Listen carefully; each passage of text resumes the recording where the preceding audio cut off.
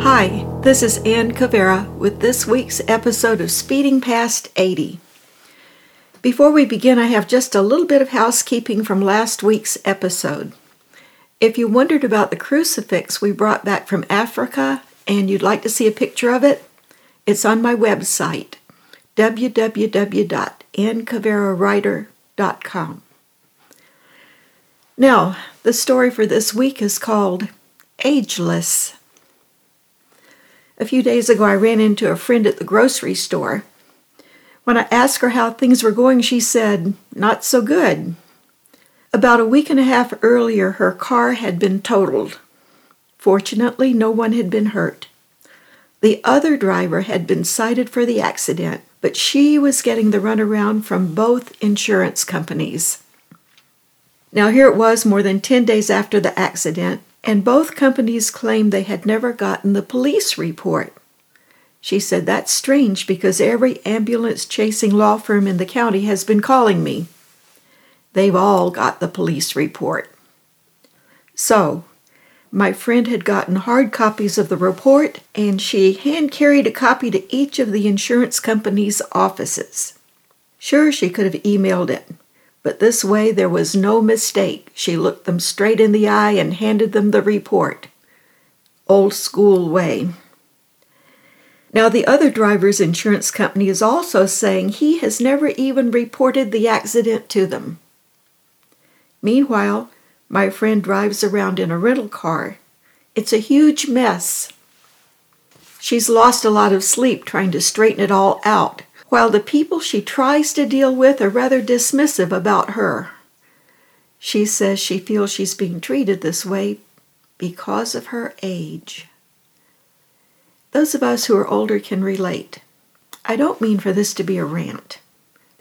There are times when I feel invisible because of the way a salesperson, or maybe an official who has the authority to give me something I need, dismisses me with a shrug, an eye roll, or even an "okay, boomer." It's true. There are those of us who struggle with mental and physical challenges, like dementia and heart disease. Awareness and research are increasing for these issues, and that's a very good thing. But many of us are still mentally and physically sharp enough to care for ourselves and contribute to society. There are younger people who recognize that a thinking, creative person still exists inside an elderly body. I like those people. The fact is, there have always been people who've gone on creating far beyond what most people think of as too old to make a meaningful contribution. Antonio Stradivari made 2 of his most famous violins when he was 92. So there. Pulitzer Prize-winning poet Robert Frost presented his poem The Gift outright at age 87 at President Kennedy's inauguration.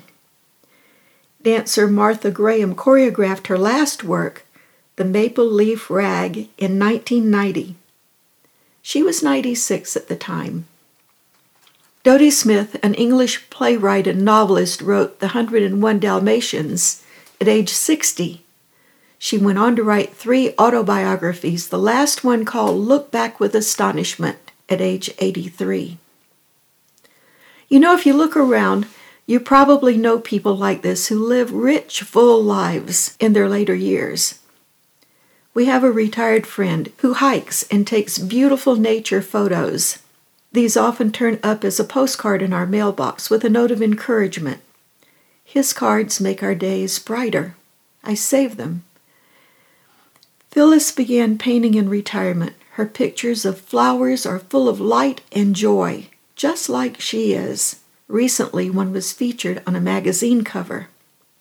A retired friend who is a guitar player found a shop near him that teaches people how to make a guitar from start to finish. He signed up. Over a period of time, he made a beautiful guitar to pass down in his family. There are opportunities all around us. I live in a wonderful, senior-friendly town. Our senior center serves hot meals and has a full slate of activities 5 days a week. Door-to-door transportation throughout the city is available for a very small fee. We have friendly gathering spaces and coffee shops, a library with notable speakers, town events for all ages, a university right here in the city where seniors can take free classes. All of these make Bowling Green, Ohio, an amazing place to live. It's easy to create in a place with so much life. Still, it seems more and more permissible now to dismiss or even make fun of everything I have become. I still bristle at a comment a young writer made on social media about old women at writers' conferences walking about looking as if they're smelling something foul in their Tupperware. After all, the implication is 70 or older? What can someone that age offer? Yet, here is the secret every elderly person discovers. People in their later years often say, I don't feel older inside than 30 or 40. That's so true. The inner spark of life we each carry never ages. If we nurture it, this little spark keeps growing, learning, creating, even as physical life winds down. To me, this inner spark that does not age is one of the best indication that life does not end. Yes, I am a faith-filled person. A common question today is, does anyone really believe that faith stuff anymore? Yes, that would be me waving my hand in the background. As Christians, we've just celebrated Easter. Lost somewhere in the human arguments of what is possible and what is impossible are the great messages of Easter. The message that we are each loved so deeply by the God who created us, He will stop at nothing to have a relationship with us. I used to refer to that kind of love as a hands down, don't care what it's going to cost me kind of love. Those of you who are parents will know what I mean. As a thief on the cross next to Christ learned, it's never too late to connect with this love, to find new life. We've lost the message that not only does life go on, what lies ahead is worth waiting for.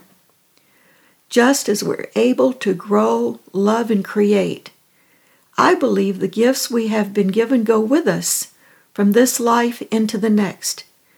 Gifts to use for the delight of the giver, ours to use in an ageless love that only grows stronger. What about that other thief on the cross? The one we don't hear much about, the one who spent his final moments ridiculing Christ. He died just as he had lived, without hope. It's this hopelessness that seems to be everywhere today that breaks my heart. Where's the joy? Those who live without hope often think everything depends on them, but try as hard as they might, their efforts never feel quite good enough. This creates an inner sadness, a loneliness, a despair about life and about the future. After all, if this is all there is, why bother?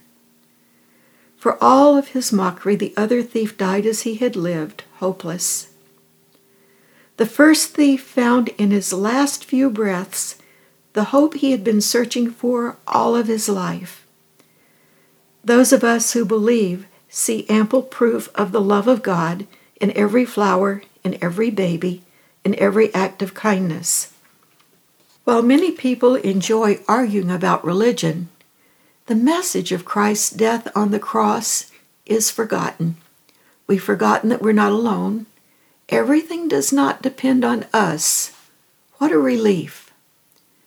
When we open our hearts to the love that created us, that perfect love breathes new life into us, not only in this world, but that love walks with us into the world to come.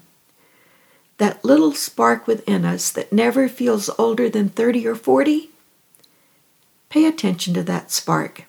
This is the pilot light of the soul, and that little pilot light is ageless. This is your life, and you are ageless. This week, may you know the joy that comes from being forever young. Thanks for listening. This is Ann Cabrera with Speeding Past 80.